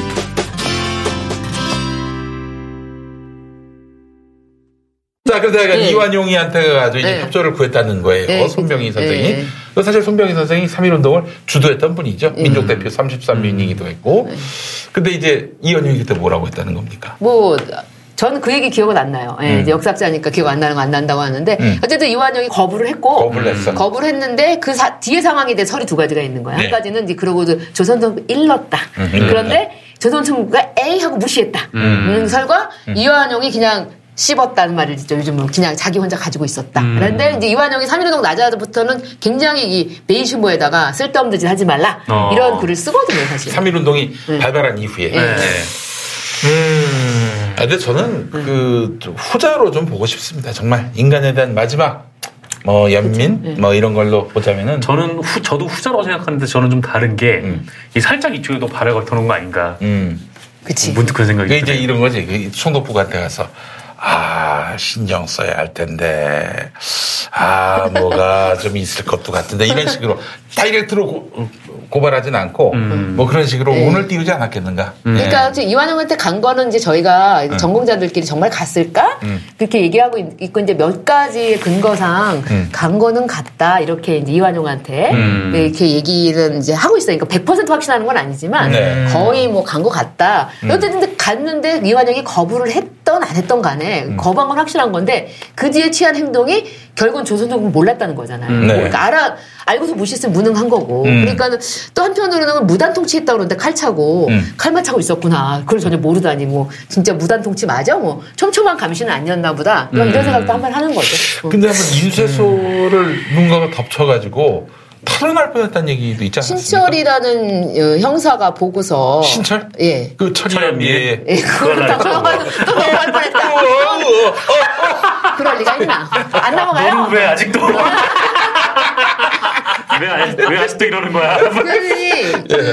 그래도 뭐 신철에서 더 돈을 줬다 이런 얘기 있는데 그것도 좀 찾아보긴 해야 돼. 그러니까 신철이한테 들켜서 신철을 무마시키기 위해서 돈 5,000원을 줘서 만주로 가게 해서 만주에서 있다가 잡혀가지고 여기서 처형당했다라고 설이 있는데 그 설이에요. 왜냐하면 그 4월 일 때도 신철 이름으로 이 형사 그 보고서가 있거든요. 그러니까 약간 그래서 이제 팩트 체크를 해보면 뭐 도망가고 이런 거는 아니고 근데 실제로 잡혀서 경찰서 안에서 죽긴 해요. 그래서 이제 약간 죽을 때는 마약 중독으로 죽었다 이렇게 써놨더라고요. 그 사망 진단서가 남아있어요. 지금. 그래서 뭐지 이건? 막 이러면서 그러니까 만약에 신철과 관련해서 엉망진창이 된 거 지금 엉켜있어요. 팩트가. 그래서 좀 정리를 할 생각인데 그러니까 이런 것들이 팩트들이 엉켜 있으니까 이렇게 설로 막 용감하게 이렇게 나오지만 신철 같은 경우에는 그래서 이 사건이 끝나고 얼마 안 있다가 죽기 때문에 모종에 뭐가 있었던 것 같다. 그리고 약간 뭐 경찰에 잡혀갔을 때 왜 이걸 불지 않았느냐 문제가 돼서 혹시 이제 사실 경찰에서 죽었으니까 이거 뭐 고문으로 죽었었다고 그렇게 그 가능성이 높겠죠. 예. 그리고 아마 제 기억에는 사망 거기에는 집에서 죽인 것처럼 또 써놨던지 그랬을 거예요. 검시는 그 유치장 안에서 하고 죽기는 집에서 죽는 거 좀 이상하잖아요. 이제 약간 앞뒤가 안 맞는 그런 서류들이 얼결에 남아 있더라고요. 교수님 얼마 전에 그 역사 그 강사인 설민석 씨가 태화관은 룸살롱이었다. 뭐 그렇게 얘기하고 또 민족대표 33인들을 뭐 굉장히 저평가하는 그런 발언을 했는데 이거 어디까지가 사실입니까? 정말 저는 그때 룸살롱이라는 단어에 충격을 받았는데 우리 역사학자들은 그렇게까지 룸살롱으로 갈 만큼 사는 사람들이 없어요. 그래가지고 룸살롱이 어떻게 생긴 건지도 몰라요. 그러니까 와 우리가 생각할 때 설민석 씨는 가봤나 보다. 그렇지 않고서 그런 비유가 어떻게 가능해? 우리 기껏 해봐야 요리집. 그러니까 요리집이라고 얘기하는데 양복 입은 심사들이 가는. 네, 그렇죠. 요리집. 그러니까 저는 약간 문화 충격 받았어요. 이게 우리 머릿속에서는 역사학자 머릿속에 룸살롱이 안 나오는데 사실 룸살롱이라기보다 이제 요정이라고 우리가 요리집으로 볼 수 있는데 그 다음에 이제 그 천도교인들이 가장 분개했던 거는 그 부인을 기생으로 표현을 했는데. 누구 부인? 부인, 그 손병의 부인을 기생으로 표현했는데 이미 기생 출신은 맞지만, 그때는 이미 손병의 부인으로 있었거든요. 그러니까 주산월이라는 이름의 기생이셨다가 10년대에 이제 결혼하셔서 이게 주옥경이라는 이름을 갖고 계셨거든요. 그랬기 때문에 굉장히 모욕스럽게 생각하시더라고요. 천도교 쪽에서는. 그리고 기생이라는 걸 얘기하면서 비하한 거에 대한 여성들이 분노하죠. 기생이면 어떻습니까? 살아가는데. 그러니까는 그런 것들에 대한 거 있고, 그 다음에 민족대표 33인에 대해서는 저희가 안타까웠던 게 뭐냐면은 역사학자들은 예전에도 진짜 뭐야? 그렇게 하고서 잡혀가는 게 뭐야? 태워가서 만세 부르고, 아니, 뭐야? 좀 비겁해라고 생각하고 굉장히 혹독한 비판을 했는데, 자꾸 살면서 세월이 지나고 좀 늙다 보니까, 야, 진짜 그때 어려웠을 것 같지 않아? 그리고 특히 제가 처음에 말씀드린 3월 1일에 7개의 도시에서 일어날 수 있었던 건 다 민족대표들의 역할이 있었어요. 그 사람들 다 조직한 거였거든요. 그러니까 첫날 서울에서만 일어나가지고 이게 확산될 수 있지, 아직 모르는 거니까 지방에 확산시킨 거잖아요. 아예 유여대라는 분은 의주에서 올라오지도 않았어요. 민족대표인데. 거기에 시위를 직접, 그러니까 유여대 목사님이 직접 주도를 했거든요. 그러니까 그런 식으로 큰 역할을 했어요. 3월 1일 날 하는 거예요. 그래서 점점 저희가 우리가 너무 옛날에 과했다. 그리고 초기에, 그리고 우리나라가 또 어떤 게 있냐면요. 약간 지도부에 대한 어떤 불신이 있고, 불신 정도가 아니라 3일은 생각해보면 지도자가 있는 운동이 없었잖아요. 뭐, 60만에서 운동, 3일운동, 그 다음, 3일운동은 이제 33인데 지워진 거고, 사실은. 그 다음에 뭐, 4.19, 그럼 누가 떠올라요? 김주현. 그렇죠. 3.1운동 가면 유관순이잖아요. 그 다음에 6월 항쟁 하면 이한열, 박정철이잖아요. 주로 우리나라 사람들 정서는 희생당한 사람을 기리는 정서가 있는데, 지도자가 하나도 없잖아요. 촛불 때도 지도자 없잖아요. 6월 항쟁도 마찬가지고, 5.18도 마찬가지, 4.19도 마찬가지인데, 그렇게 지도자가 없기 때문에 우리는 만델라가 없는 거예요. 그러니까 3.1운동을 볼 때도 지도자 보기를 조금 낮게 본 거죠. 그런 정서 같은 게 있다 보니까. 근데 저희는 그래서 우리가 좀 너무 세게 비판했다고 생각하고 33인 민족대표들에 대해서 평가를 좀 좋게 해주고 있는 상태였는데 설민석 씨가 그렇게 얘기를 하셔서 우리한테 물어보고 하지 괜히 고생한다. 이런 생각이 들었고 뭐 설민석에 대한 공격 자체는 저희가 볼 때는 그렇게 약간 마음에 안 드는 말을 했다고 해서 그렇게 하는 건 좀 부당하다는 생각이 좀 들긴 했지만. 소송까지 갈 건 아니었다. 그때, 그런데 이제 그렇다고 하더라도 좀, 그러니까 아무래도 저는 그분들을 대중 역사가라고 부르거든요. 전공하지 않은 분들이니까 그런 부분에서 이제 저희랑 생각 차이가 좀 있었던 거죠. 그래서 저희 얘기는 물어보고 좀 하지. 알겠습니다. 교수님 너무 말이 빠르다고. 고등래퍼 나가라는 댓글이. 그리고 정우성님 들어온 게 맞습니까? 모르겠어요. 이게 정우성님으로 저희는 생각하고 있는데 정우성님이 자주 종종 들어오셔가지고. 그러셔요? 말씀을 하시는데 진짜라고 계속 그 시청자분들이 그러셔가지고. 제가 아는 정우성은 또 춘천 MBC 아나운서도 있는데. 미디어오늘 정철웅 기자 셋째 아들 이름이 정우성입니다. 벌써 알겠습니다. 왜 이름을 그렇게 지었는지 물어봐야 되겠네요. 충남 금산의 넓은 인삼밭. 정성농장을 일군 농부아버지 이정열 씨. 자연은 노력한 만큼 내어준다. 그 자연의 마음을 알기에 정성농장을 더불어 일구는 아들 이성규 씨도 아버지에게 배운 것처럼 정직하고 또 성실하게. 정성농장 홍삼은 인삼 재배부터 가공 판매까지 모두 책임지고 있습니다. 그래서 대한민국 1등 품질을 자부합니다. 검색창에 정성농장 홍삼을 검색해주세요. 정성농장 홍삼. 전화문의는 010-9754-6972. 자, 50년 역사의 태광 한의원의 비법으로 만든 소화가 잘 되는 인삼, 소화삼. 교수님, 소화가 안 되셔서 인삼을 싫어하십니까? 아니 그렇다기보다는 인삼 냄새 싫어합니다. 네. 죄송합니다. 아이고 그렇군요. 자 알겠습니다. 그러면 뭐 저희는 먹어도 괜찮겠죠? 예, 그럼요. 예, 그렇습니다. 이게 50년 전에 만든 인삼이에요. 50년 전에 만든 인삼입니다. 인삼이 말하는 거 아닙니까? 50년쯤 되면. 야. 예, 그렇습니다. 이게 1107년. 네. 1107년. 1107년이요? 1107년에 발간된 태평 해민 화재 국방에 나오는 사군자탕 처방을 기본으로 한약학 박사 고장호가 개발한 보약식품입니다. 네. 그 고장호라는 말만 나와도 웃음이 나오죠. 아니 그게 아니라 이 태평 해민 화재 국방 도대체 어디 끊어야 될지 몰라가지고. 글쎄 말입니다. 고민입니다. 요새 두 자씩 끊었습니다. 네. 공평하게. 예. 자 사군자탕 처방을 기본으로 한약학 박사 고장호. 네. 장호가 만들었어요. 기름장호. 네. 기름장호. 얼마나 요리조리 피해 다니는지. 네, 이거 먹고 탈났다는 사람들 전화하면 요리조리 피해 다닙니다. 네. 기름장호. 뭐 주수도 저리 가라. 죽었다는 소리도 있어요, 고장호가. 예. 자, 그래요. 네, 농담이고, 여러분. 자, 우리 고장호 박사가 개발한 보약식품입니다. 소화삼의 별명이 모세의 기적이에요. 네. 이 성경에 나오는 모세가 아니라 모세 혈관의 모세입니다. 예. 그래서 김용민닷컴의 건강식품 전문 MD가 소화삼을 먹기 전과 후 모세 혈관의 활성도를 비교해 본 다음에 붙인 별명입니다. 근데 사실은 여러분 모세의 기적하면은 뭐가 생각났어요? 모세의 기적하면은 홍해가 갈라지는 거. 홍해가 갈라지는 거. 네. 근데 이게 조금 좀 구라가 아니냐 이런 얘기가 있어요. 사실 성경 자체가 뭐 좀 뭐랄까 과장이나 혹은 뭐 신화 이런 것들이 많긴 한데 예를 들면 이제 지금의 수에즈 운하. 네네. 지금은 운하를 팠으니까 물길이지만 그전에는 물길이 없었어요. 그렇죠. 이제 그 사실은 수에즈 운하로 이제 이 이스라엘 민족이 애굽을 탈출했는데 홍해를 갈 일이 없어요. 홍해까지 가려면 수에즈 운하 남쪽, 홍해가 있는 곳까지 내려가야 돼. 아, 북쪽으로 간 겁니까? 원래 그 북쪽이었는데 그래서 아니 그 기적을 일으키려고 남쪽까지 아주 막 도망가는 찰나인데 홍해의 기적을 위해서 남쪽으로 내려갈 일은 없잖아요. 네네. 그래서 이게 사실은 여기 좀 지어낸 얘기 아니냐. 기독교인인데 모세의 기적을 구라가 좀 있다고. 네.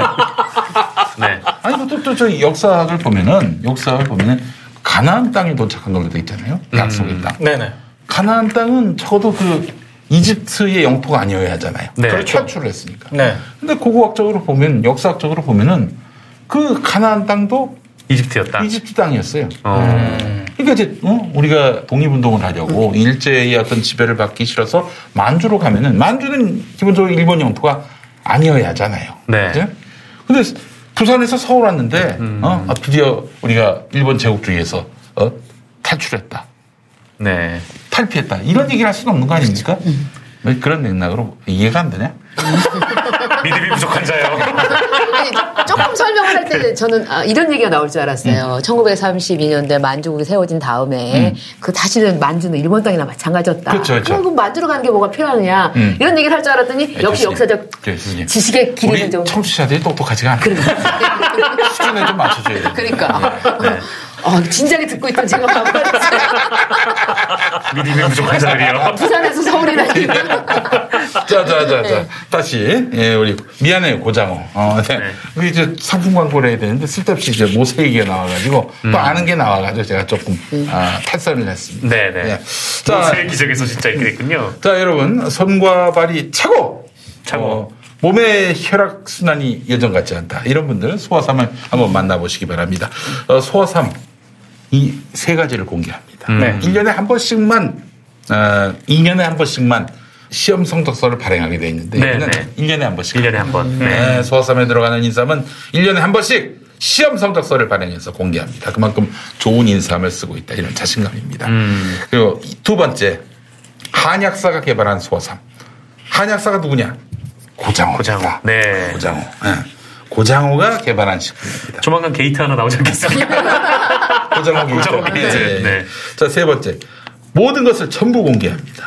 고장호가 자기 얼굴도 깠어요. 네. 이게 만약에 사기치면은 자기 얼굴을 깠는데, 이게 어떻게 고기를 들고 다닐 수 있겠어요. 네, 자, 유튜브에서 소화삼을 검색하시면 모든 과정을 영상으로 확인하실 수가 있겠습니다.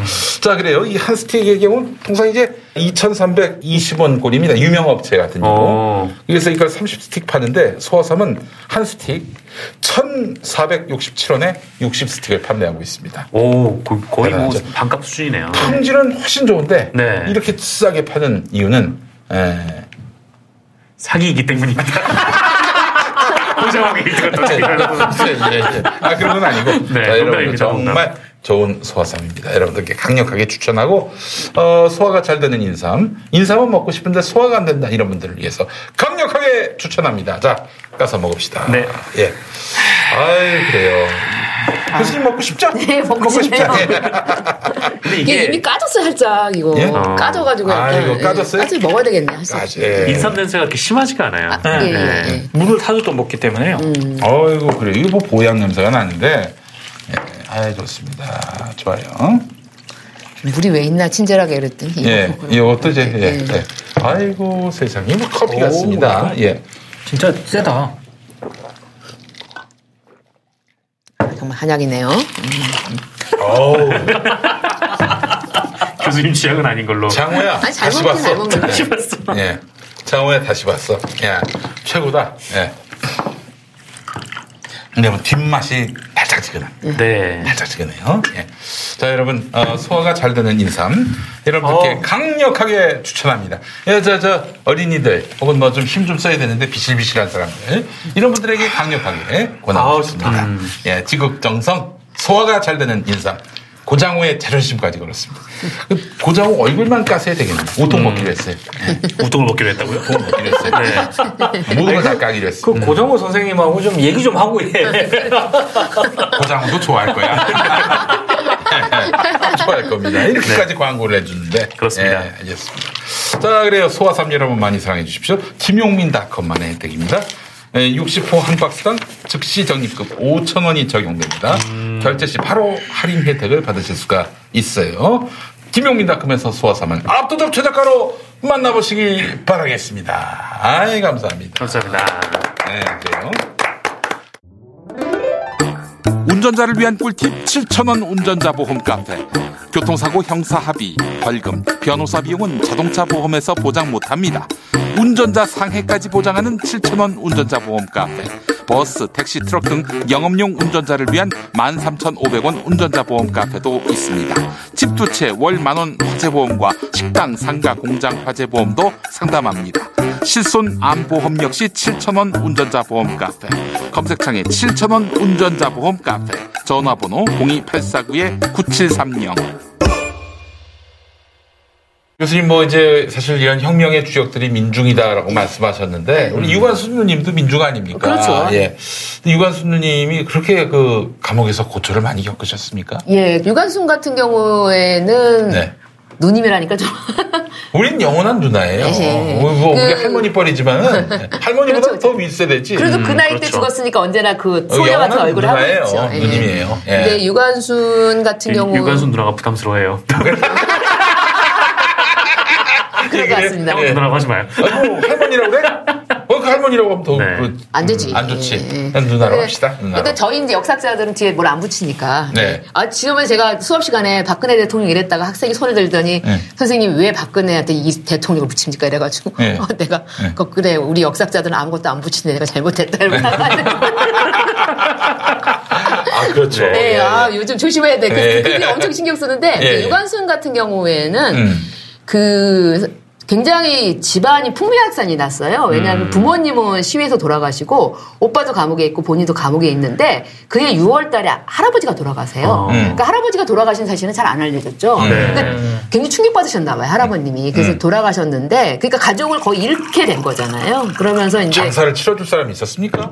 가족들이 치러줘요. 그 집안이 있잖아요. 그 집안이 좀 유복한 집안이었던 것 같아요. 그래서 이제 심지어는 그런 것도 있어요. 할아버지가 돌아가셨을 때 그 기독교 믿어서 집안이 이렇게 됐다. 그래서 기독교로는 장례식을 못 치른다. 이런 그 가족 친족과 그래도 본인이 기독교를 믿었으니까 기독교식으로 치러져야 된다. 이런 걸로 갈등이 있었어요. 할아버지 자체는 그 유관순을 비롯해서 이 식구들이 기독교를 믿어가지고 이 집안이 풍비박산이 난 거다. 이렇게 생각을 하고 있었던 거예요. 그러니까는 그 집의 친족 중에 일부는 그래서 일부는 옛날식으로 장례를 치르자고 얘기하고 일부는 그런 일이 있을 정도였으니까 유관순은 굉장한 시련이 온 거잖아요. 그런 상태에서 또 같은 방에 그러니까 여학생이라든지 뭐 김양아라든지 기생도 있고 삼일운동으로 잡혀온 여성들이 여성들이 있다 보니까 서로 이제 의지하고 살면서 이렇게 또 통방도 해가면서 이렇게 해서 살고 있었는데 그 1920년 3월 1일 날 그 당연히 3.1절이 됐잖아요. 그러니까 감옥에 있는 사람이 만세를 부를 수밖에 없죠. 기념으로. 그리고 또 하나는 바깥에서도 부르죠. 형무소 바깥에서. 그래서 경성감옥이라고 마포에 있었는데 거기도 33인 중에 일부가 가 있었거든요. 그 감옥에서도 만세를 불렀고 이 서대문 형무소가 만세를 불렀는데 그때 이제 유관순도 여역사에서 굉장히 앞장서서 만세를 부르게 되고 그게 이제 문제가 되고 그러면서 감옥에서 이제 고문받고 이러는데 사실 뭐 다른 사람들도 고문받고 혹독했는데 유관순은 굉장히 정신적으로 힘들었을 거 아니에요. 가족들 하면서 그 고문에 못 이겨서 병에 걸려서 그 9월 28일 날. 어떤 고문을 받았을까요? 그거는 정말 그러니까는 막 어떤 사람들은 이제 성고문까지 얘기를 해가지고 그 영화에 유관순 영화에 48년도에 만든 거에 성고문을 받아 죽은 걸로 했는데 가족들이 큰 상처를 받았어요. 그러니까는 그런 어떤 고문이라고 하는 건 남자들이 받았던 고문과 그렇게 다르지 않을 것으로 일단은 저희가 생각을 하고 그렇죠. 매달리고 뭐 그렇게 하는 거예요. 그러니까 그 너무 쉽게 증거 없이 그런 그 성고문 같은 이야기를 하는 것 자체가 굉장히 그 남아있는 그 친척들이나 이런 유족분들한테 상처가 됐다고 그러더라고요. 영화가 이제 남아있진 않아서 저희가 못 보는데 그랬다고 해요. 그렇죠. 알겠습니다. 아이고 그렇군요. 하여튼 뭐 그렇다고 남성이 받는 고문은 뭐 간단합니까? 그러니까요. 그러니까 그게 굉장히 힘들었고, 그 김마리아 선생님도 감옥에서 그때 삼일운동 때문에 잡혀갔을 때 그 고문으로 평생 사실 결혼을 안 하신 거잖아요. 그래서 그런 것들에 대해, 어떤 같은 여성이니까 그런 부분에 관심이 좀 가요. 알겠습니다. 자, 교수님, 뭐 사실 오늘 저희 미디어, 비평을 빙자한 광고 방송에 나오셨는데 그런 미디어 비평을 조금 해야 됩니다. 당시 조선일보하고 동아일보는 지금껏 민족지를 얘기합니다. 민족지, 민족을 대표하는 신문, 항일신문 이렇게 얘기합니다. 어떻게 보십니까?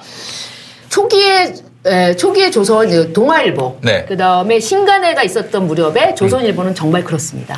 신간회는 이제 월남 이상재 선생님이 1927년도에 만들어졌을 때 조선일보는 사장님부터 다 들어가요. 그러니까 나중에는 이제 일제 압력으로 이제 나오게 할 정도로 정말 그래서 신간회 공부하려면 조선일보 봐야 돼요. 그다음에 초기에는 동아일보에 굉장히 그 사회주의자도 많이 들어가 있고 이래가지고 동아일보 내용이 굉장히 혁신적이에요. 한편은 되게 혁신적인 내용과 약간 김성서와 같은 자치론자의 이 글이 같이 실리는. 자치론자가 뭐예요? 그러니까 자치라는 건 뭐냐면 자취가 아니라 자취가 아니라 자치. 자치론. 저기 하숙하지 말고 자취하자 뭐. 자치론인 줄 알고. 자치론. 저기 김 교수님 수업엔 MI가 필수예요. 천천히 해야겠네요. MI가 필수예요. 그렇습니다. 받아쓰기 되게 힘들겠다고 학생들이. 자, 하여튼 자치론. 그러니까 한마디로 얘기해서 일제가 지배하되 조선이 자치하도록 하자. 조선인은 조선인만의 자치를 할 수 있도록 해달라. 이런 논조랑 그다음에 굉장히 사회주의적인 색채가 같이 이렇게 어울려져 이렇게 동아일보에 나오게 되는데 30년대를 넘어가서는 뭐 견딜 수가 없게 되니까 그 친일적인 내용들을 실을 수밖에 없게 되지만 결과적으로 또 폐가를 당하죠. 그러니까 일제 시대와 관련돼서 자기 스스로가 굉장히 저항했다고 하는 정체성을 가질 만한 근거는 있어요. 그러나 그 조선일보 같은 경우에는 방응모 씨가 지배한 그러니까 30년 이후에 그렇죠. 지배한 이후에는 뭐 항일 색채라는 것이 거의 없어졌잖아요. 그렇죠. 천황폐하 만세 뭐 이런 거나 싣고 30년대에는 그냥 이렇게 봐서는 그 어차피 이제 사회주의 운동은 다 지하로 들어가 있는 상태니까 겉으로 보이는 세상은 그냥 거의 일본인이 되는 그런 세상인 것 같아요, 사실은. 그런데 그때 이제 폐간된 것도 제가 알고 있기로는 항의를 해서 폐간된 게 아니라 그건 아니에요. 전쟁인데 물자가 아깝잖아요. 그거 신문 만드는데 쓰는 종이가 아깝다. 폐간해. 그래서 폐간된 걸로 알고 있습니다. 항일로 폐간된 건 아니죠. 예. 항일로 폐간된 거는 조선중앙일보가 맞아요. 송기정이 이거 지워가지고. 예. 조선중앙일보. 네. 조선중앙일보. 네. 조선일보하고 중앙일보하고 상관없습니다. 여운형이 사장입니다. 네. 여운형 선생님이 사장이셨어요. 맞아요. 조선중앙일보. 네. 그런데 이제 그 동아일보도 일정기 말소하지 않았습니까? 예. 조선중앙이 먼저 했는데 동아일보는 자기들이 먼저 했다라고 주장을 했죠. 저희 멱삭자서는 뭐 그래도 조선일보가 먼저 한 걸로. 조선중앙일보가. 예. 조선중앙일보가 송기정 선수한테 그 월계관 준 사람이 히틀러잖아요. 네. 예, 그러니까는 그런 거 애들한테 설명해주면 애들이 깜짝 놀래요. 그게 히틀러가 준 거냐고. 36년도 베를린 올림픽 자체가 히틀러가 한 거니까. 네네. 그렇군요. 히틀러였어요. 몰랐습니다. 슬펐을 것 같아요. 송기정 선수가. 이런 얘기는 꼭 M1으로 받아 적어야 됩니다. 그렇습니다. 김용민닷컴에서 요거 키워드 손기정 히틀러. 그리고 수첩도. 삼일운동에 별표 치고요. 정말 광고 중간중간에 얘기하기 힘드네요. 그죠? 그렇습니다. 옛날에 저희는 교수님이 얘기가 너무 빠르셔가지고 중간중간 광고하기가 너무 힘들어요. 그런가요? 근데 교수님, 저기 김알란 등 또 저기 김성수 등 이런 사람들이 일제 침략전쟁기에 막 젊은이들 보고 나가서 전쟁에 참여하라. 그리고 정신대로 나가라. 그랬던 거 맞죠? 여기 항상 제가 핸드폰에 들고 다니는 친일명 사전에 보면 그렇게 써 있을 겁니다. 우리 역사학자의 필수 아이템 아니겠습니까? 친일명 사전 10,000원입니다. 저도 광고합니다. 민족문화에서 어플리케이션이 있습니까? 그게? 예, 있습니다. 어플리케이션으로 나왔군요. 항상 살 때마다 새로. 살 때마다 핸드폰 살 때마다 다운을 받습니다. 그렇군요. 그래서 항상 누가 물어보면 여기다 검색해 봅니다. 김성수 이렇게 쳐보면 김성수의 친일이 나오는데요.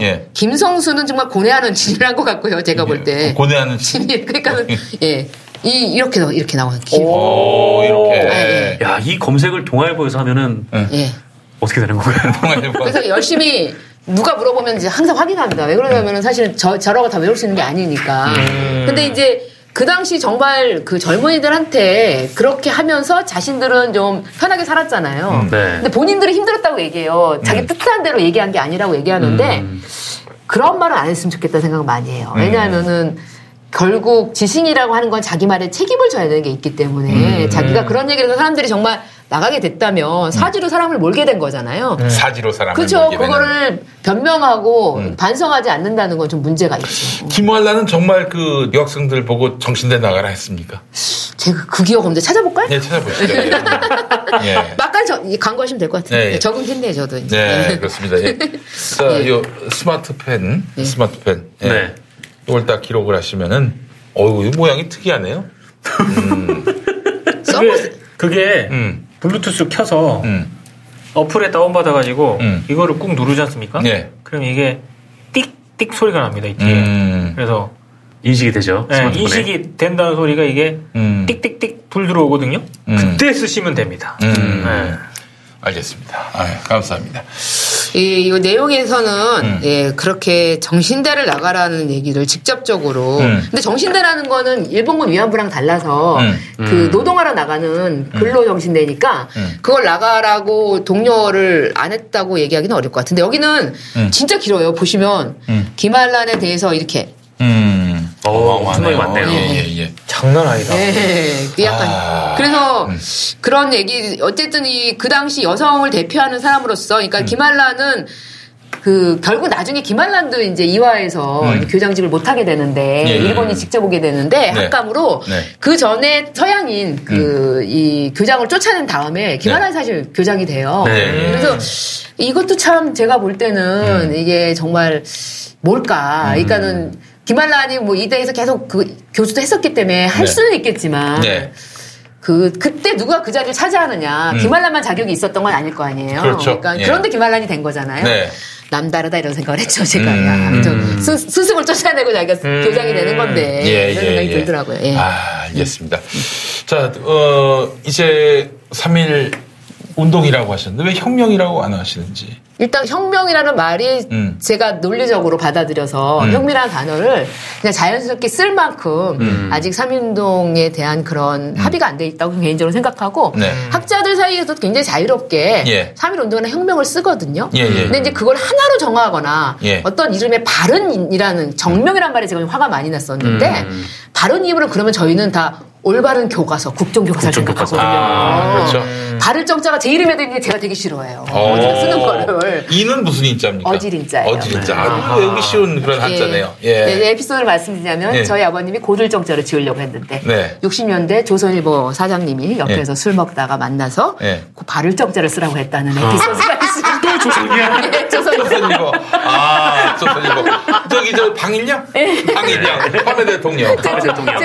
제가 너 방우영 아니에요? 회장님 맞을 거예요. 방일령이에요, 방일령. 60년대 초기서부터. 그 방일령 형이 먼저 했지. 제가 66년생이니까 그때 하여튼 사장님이었는데 시청 앞에서 시청에 있는 친구랑 만나 술 먹다가 그 얘기 하니까 옆에서 발을 적자 썰어겠다고 그래. 제가 조선일보가 그랬구나. 한참 무슨.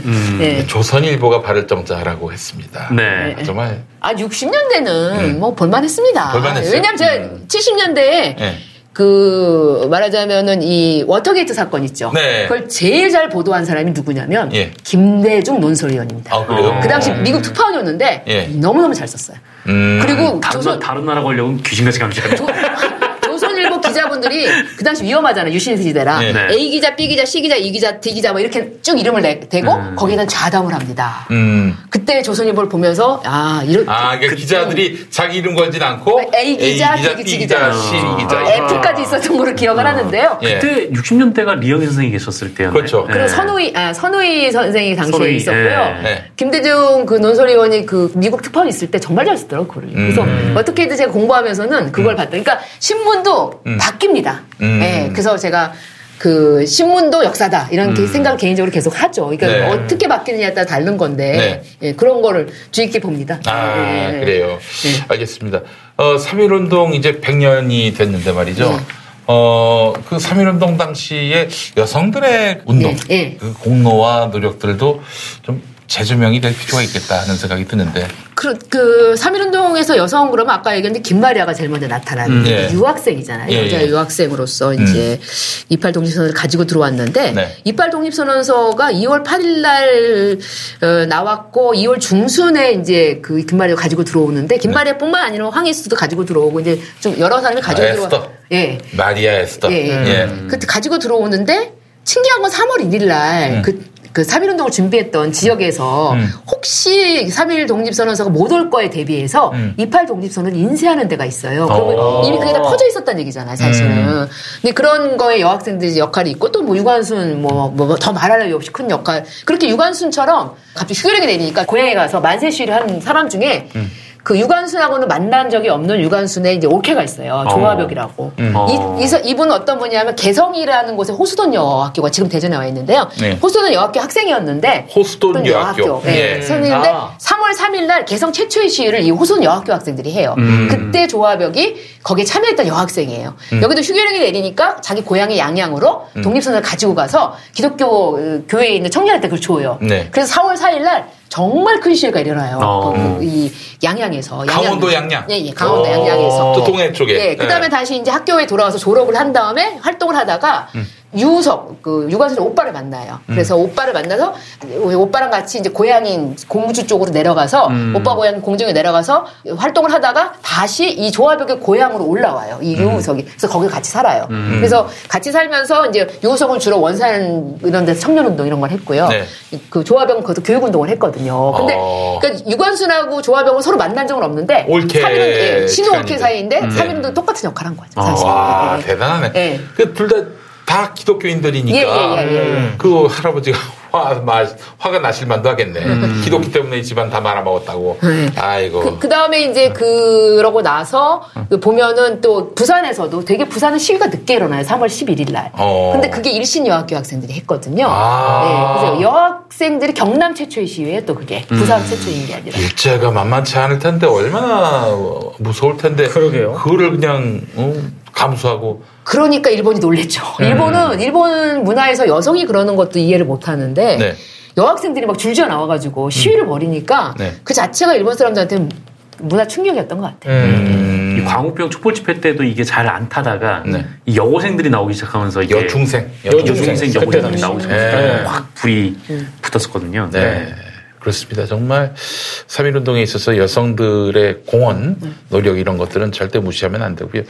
결국 그래서 일본 신문이 그랬다는 거 아닙니까? 어떻게 총독부가 이렇게 조선 백성들을 괴롭혔기에 이런 일이 벌어지게 만들었느냐. 맞습니까, 교수님? 예, 초기에는 손병이라는 사이비 교주랑 거기에 속아 넘어간 기독교인들이, 목사님들이 저질렀다. 야만적인 행동이다. 이렇게 막 공격하다가 계속되니까 3월가쯤 가가지고 무단 통치 때문이다. 이렇게 정신을 차리고 보기 시작하죠. 그래서 이제 일본 신문들이 이제 총독부를 공격합니다. 결국 이제 하세가 총독이 갈리죠. 사이토 총독으로. 총독이 잘렸어요. 그러니까 그 당시 보고 있으면 사람들이 이게 진실을 보지 않으려고 하는 이게 폭동이다. 그리고 이제 그 좀 흥미로운 게 이 평안도나 이런 데서 이제 그 충돌이 일어나서 헌병들이 죽어요. 일본 헌병들이. 그러면 그 죽은 헌병들을 막 추앙하면서 얼마나 한국인들이 야만적이냐 이런 건데 막 보여주고 강조하고 이렇게 하면서 계속 공격하다가 한 달쯤 지나니까 아, 이게 무단 통치 때문인가 보다라는 여론이 조금씩 형성이 되는 거죠.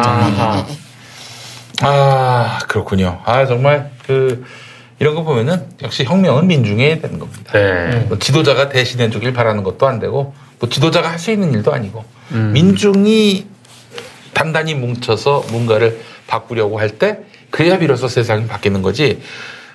사실 진짜 어느 한 지도자를 따라가지고 다 같이 그 뒤를 쫓아다니면서 혁명을 할 수는 없는 거거든요. 3.1운동이 그랬던 것 같고 그 이후에 벌어졌던 여러 민중운동들 뭐 우리 광주민주화운동도 그렇고 유월항쟁도 그렇고 또 최근에 촛불혁명까지 다 이게 그 민초들이 뭐 어느 누가 주도 세력이라고 뭐 가릴 것도 없이 다 들고 일어났을 때 세상이 바뀐다. 사실 그래서 저 광우병 촛불 때 이명박 씨가 누가 주도를 했느냐? 누가 너무 궁금해한 거죠. 누가 촛불을 댔느냐? 누가 초를 댔느냐? 뭐 이런 거에 관심을 가졌는데 실은 그게 아니었는데. 그렇죠. 그러니까 그런 생각을 하게 되면 계속 그런 생각을 할 수밖에 없는데 3.1운동 때부터 뭐 그냥 누구든지 제가 이제 그런 말 하는데 누구든지 조직하고 누구든지 참여했다. 근데 이게 계속 사실 내려오는 측면이 사실 있는 거고 3.1운동에서 그런 경험들이 그 뒤로도 끊임없이 영향을 미친 게 아닐까. 그 주동자가 없고 아예 저희 머릿속에 누굴 따라가야 되는 생각이 없잖아요. 내가 그렇죠. 해야 된다는 생각을 하고. 그게 한 지난 100년 동안 형성된 시위 문화의 전통이 아닐까. 그런 생각이 들고 자꾸 이렇게 배우 찾아봐야 배우는 국민이 배우죠. 네, 국민이 배우다. 배우는 또 정우성이고. 정말 듣고 계신가? 보고 계신가?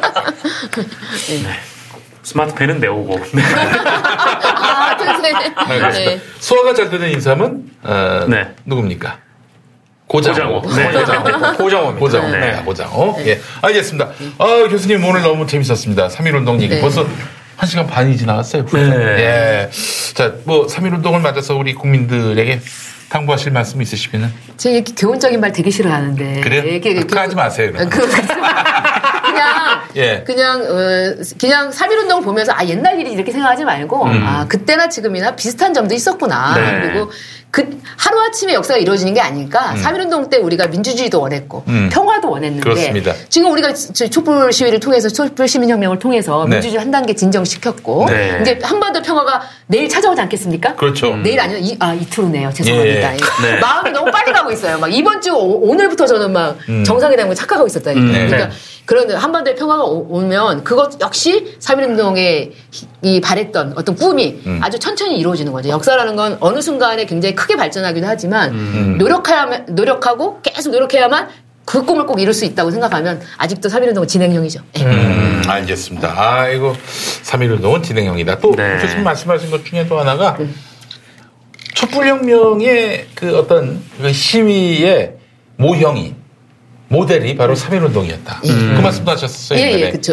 제가 어차피 왜냐하면 애국가 요즘은 좀 무섭게 태극기 흔들고 애국가 부르고 이런 게 3.1운동이 처음 등장했고 지하신문 막 뿌리고 이런 전단지 만들고 3.1운동이 처음 등장했고 근데 또 만세 씨가 비폭력 평화시이잖아요. 네. 보통 이렇게 옛날 같으면 농민들이 이렇게 죽창 들고 나왔을 텐데 네. 그냥 거리에서 왜 그러냐면 여성이나 어린이가 다 참여하는 게 비폭력 평화시의 뜻이라고 간디가 얘기했는데 우리는 간디 말을 듣기 전에 우리가 이제 그걸 실천하는 거죠. 더 많은 사람이 거리에 나오려면 이게 비폭력 평화시가 되고 특히 3월 1일 날 모든 곳에서 비폭력 평화시를 했어요. 약속한 듯이. 네. 그런 것들이 집회를 열어서 막 구호 외치고 그리고 또 행진도 하고 그 모든 모델이 3.1운동이었어요. 그러니까 집회 끝나면 집에 가야 되는데 꼭 행진을 하지 않습니까? 지금도? 왜 꼭 청와대 앞에까지 가야 되는데 제가 이러는데 3.1운동이 그런 거잖아요.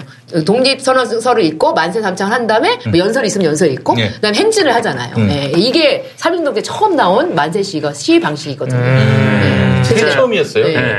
이게 그 광우병 촛불 집회 시위 때부터 이게 기자로서 이제 취재를 하려고 이제 처음 투입된 시위였는데 사실 그 이전에 이제 학생운동 뭐 이렇게 뭐 집회 같은 거 하면 나가면은 참가자로서 나가면은 깃발 들고 도망갔다면서. 그쵸. 체류탄이 무섭잖아요. 아니 체류탄 쏠 때 그때는 아니었어요. 어쨌든 그냥 구호만 외치고 그냥 다 행진하고 그냥 해사 아니었는데 이게 기자로서 처음 보는 이 광우병 촛불 집회는 안 끝나는 거예요. 사람들이 집에 안 가요.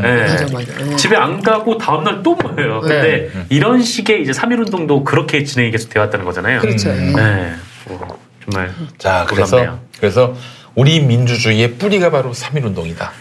그러니까 우리가 뭐 사실은 뭐 촛불혁명이 5.18이 뿌리다. 5.18도 뿌리죠. 그러나 더 큰 뿌리가 있었으니 바로 3.1운동이었다. 또 3.1운동이 더 거슬러 올라가면은 뭐 동학농민혁명도 있었고요. 독립협회도 있었고요. 그렇죠. 더 올라가면 또 뭐가 있을까?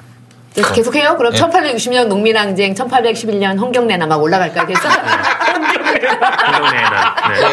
행주대첩. 어쨌든 아니 거기까지 안 가는데 차별에 분노한 그런 역사는 홍경래남부터 시작돼요. 이게 바로 조선민중이 그런 민중이에요. 이 차별 불평등을 처음엔 참죠.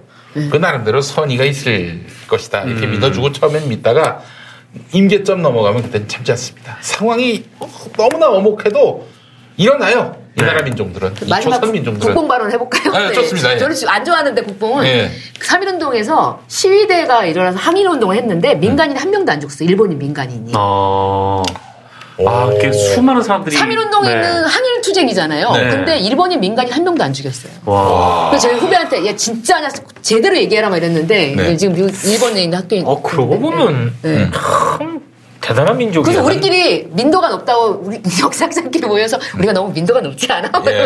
왜냐하면 그 뒤로도 계속 4.19 때도 그렇고 5.18 때도 그렇고 우리가 눈에 띄는 폭동이나 아니면 무고한 사람들을 어떻게 하는 경우가 별로 없어요. 촛불 시위 때도 딱 그러지 않았어요? 보통 이 정도 규모의 시위가 있으면 이제 약탈이 일상화된 게 그러니까 다른 나라의 시위들인데. 프랑스나 미국 봐봐. 일단 그냥 불 지르고 봐요 거기는. 일단 불 지르고 막 그러잖아. 그래서 지난 촛불 시위 때 미국에 있는 친구한테 들었는데 23세기에는 일어날 일이라고 그랬대서 제가 23세기? 미국 신문이. 아니죠. 외국 사람들 이해를 못 하더라고요. 저렇게 시위를 하는 거를. 그래서 23세기라서 내가 22세기도 아니고 23세기라고 그랬어요. 23세기면은 N2가 나옵니다. 2밖에 안 나온다고? 쓰는 대로 이루어지네. 알겠습니다. 자, 우리 춘천교대의 김정인 교수님 함께 하셨습니다. 교수님, 그 춘천에 계신데 뭐 김진태 씨에 대해서 할 말 없으십니까? 제가 생생히 기억하는 건 지난번에 그 아슬아슬하게 이겼습니다. 업사치쳐가다가. 그렇죠. 허영 민주당 후보하고. 허영 민주당 후보랑 그랬는데 그 다음날 그 당선이 된 날 무게차를 타고 춘천시를 돌아다니면서 잘하겠다고 90도 인사를 했습니다. 그 인사한 허리가 펴지기도 전에부터 계속 문제를 일으켜가지고 춘천 시민들이 무척 괴로워하고 있다는 말씀을 드립니다. 우리 춘천 시민들께서 두 번 다신 좀 카우보이 모자는 안 쓰게. 아니 그래서 일설에는 춘천에서 안 나올 거라는 설이 타다합니다. 텍사스에서 나올 예정입니다.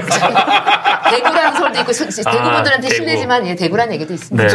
김진태의 아버지 고향인 성주에 나올 거라는 얘기도 있고. 성주. 그렇습니다. 여러 얘기가 있죠. 자, 이건 김진태 이야기까지 해봤습니다. 우리 김정인 교수님 건강하시고 또 다음에 또 한번 모시도록 하겠습니다. 즐거웠습니다. 고맙습니다. 감사합니다. 고맙습니다. 탄핵 때문에 뭐 이야기를 전달을 하려고 해도 길을 막고 듣질 않아요. 패족 수준으로 쪼그라든 한국 보수. 회생의 길은 과연 있을까?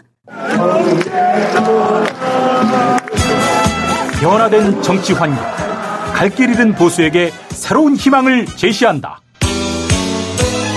애국보수의 화려한 부활과 집권을 위한 본격 가이드, 김용민의 신간 보수를 지켜라. 진중권도 투표하는 보수 정당, 광주에서도 일당이 될 수 있는 보수 정당, 젊은이들의 입당이 줄을 잇는 보수 정당. 언제까지 민주당 정의당을 부러워만 할 것인가? 부러우면 진다니까? 자유한국당 당원 김용민이 쓴 보수를 지켜라. 이김에서 나왔습니다. 김용민 브리핑과 함께한 시간 어떠셨어요? 다음 시간에도 보다 바르고 알차며 즐거운 정보로 여러분을 찾아가겠습니다. 팟캐스트 포털 팟빵에서 다운로드하기, 구독하기, 별점 주기, 댓글 달기로 응원해주세요. 잊지 마세요. 다운로드하기, 구독하기, 별점 주기, 댓글 달기.